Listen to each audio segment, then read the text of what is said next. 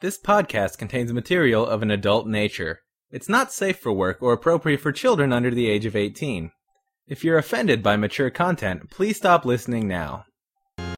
The stories included in this podcast are not checked for factual content and are for entertainment purposes only. No real names are used. It's secondhand story time.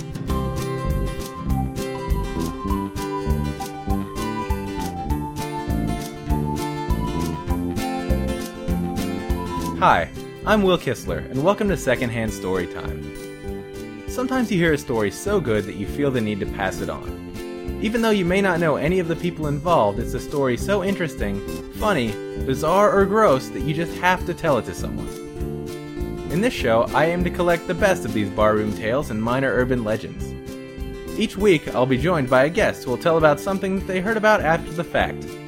The story can't have happened to them, and they can't have witnessed the events themselves. For this inaugural show, I'm happy to feature a good friend who goes by the handle The Green Phone. Let's get into it. Alright, so today I'm here with my good friend The Green Phone. And so just to start, I guess you are not in this story, or you weren't there for what happened? No, yeah, this is definitely a secondhand story involving a guy who we will call Jim Pants. Okay, so Jim Pants not his real name. No, that would be a dumb name. So this guy is, the only thing that makes this story funny is you gotta understand this guy is totally a jerk. We were kind of friends for a while, but he's like East Coast, kind of aristocratic guy who ended up kind of inheriting that shitty attitude, and he kind of treated people badly, which is why we didn't hang out with him too much. But he was super genius, smart, and funny. Okay, so you'd say smart and, I guess smart and charming, but very entitled? No, not charming. That's the whole thing. Smart and very entitled without the charming part. Okay, so smart, entitled, no charm. Yes, that's there you go. So, very short story, but personally one of the ballsiest things I've ever heard. Okay, so at the time he was selling, like college, post-secondary college software. So, stuff to take the MCAT and all that kind of stuff. He was selling those softwares and selling post-secondary, training materials. So, basically, went around to different computer labs in the Midwest and installed systems and sold systems and trained people for that kind of stuff. Okay, so, if I was going to take the GRE, I might use his product. Yeah.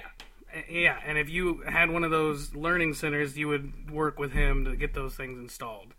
Okay, so he goes to one of those learning centers, and he's just doing his regular thing, and meets an older woman, middle-aged woman, and she was curious about installing some software, and so he went to meet her and realized that she was running, really old machines, gray computers from the early 90s or something, and was just basically listen, we can't even install this software, you need a whole new lab and all this, basically you're completely out of date, and just talking to her about these things. And she didn't understand computers very well, so he started getting really upset.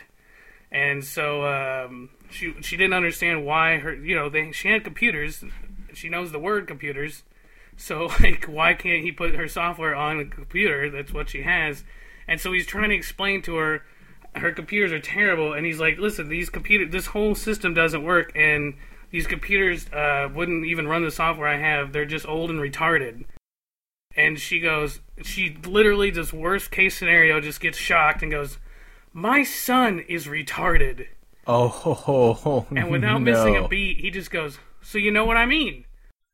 Oh my goodness. And apparently she took that also in the worst way possible, and she was wanted to call the manager, but he's a self-employed guy, blah blah blah. So it did not end well after that. But I heard that story and I was like, wow, that is an asshole of extraordinary caliber. You were definitely right about missing the charm. Yeah, so that's that story. Well, what would you expect someone to say? If they weren't just pulling your leg and saying, oh, my son's retarded, to, kind of brush you back a little bit. But if their son was legitimately retarded, and you said that to them, I mean, I think. I mean, there's no other real outcome for that. Yeah, but I don't know. That's when you mess with middle-aged women, you're screwed to begin with. You can't. There's no sense of humor happening there.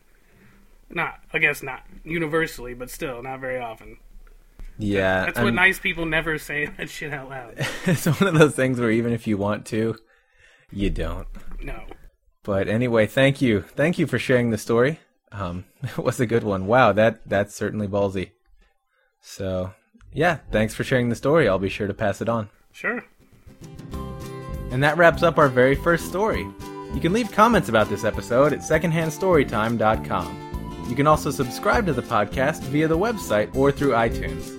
If you want to get in touch with me, send an email to will@secondhandstorytime.com or leave a voicemail by calling 206-338-3225. Questions, comments, and feedback are all welcome, but remember, don't send an email or leave a message that you don't want me to use in a future show. Special thanks to the Green Phone for sharing this week's story, and thanks to Zencho for helping with the website design. The music for this episode was provided by my friend Gummery, who can be found at myspace.com/GummeryBand. That's Gumare Band. This podcast is shared under the Creative Commons Attribution Non-Commercial 3.0 Unported license. You can find out more about this license by following the link on the website or by going to creativecommons.org/licenses/by-nc/3.0.